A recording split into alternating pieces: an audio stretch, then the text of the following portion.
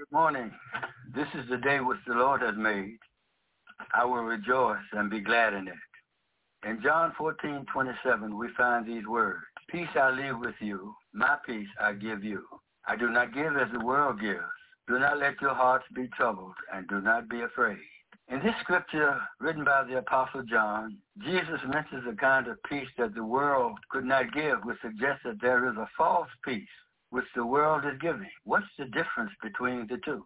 The world gives comfort, riches, money, and all kinds of material things. Many people find peace in knowing that they have money, a comfortable home, and they are capable of buying whatever they want. This is the only peace the world can give. But when disaster and difficulties come, these things vanish and the people have no peace. On the other hand, the peace that Jesus offers is different. He offers love, joy, peace, and confidence that he will be with us. We remember that Isaiah informed the people that the Lord would keep them in perfect peace. Those who trust in him will find peace even in the midst of difficulty, even in the midst of a coronavirus. For we know that he will take care of us. We have peace even when the government seems to be falling apart, because we know that the government is upon his shoulders.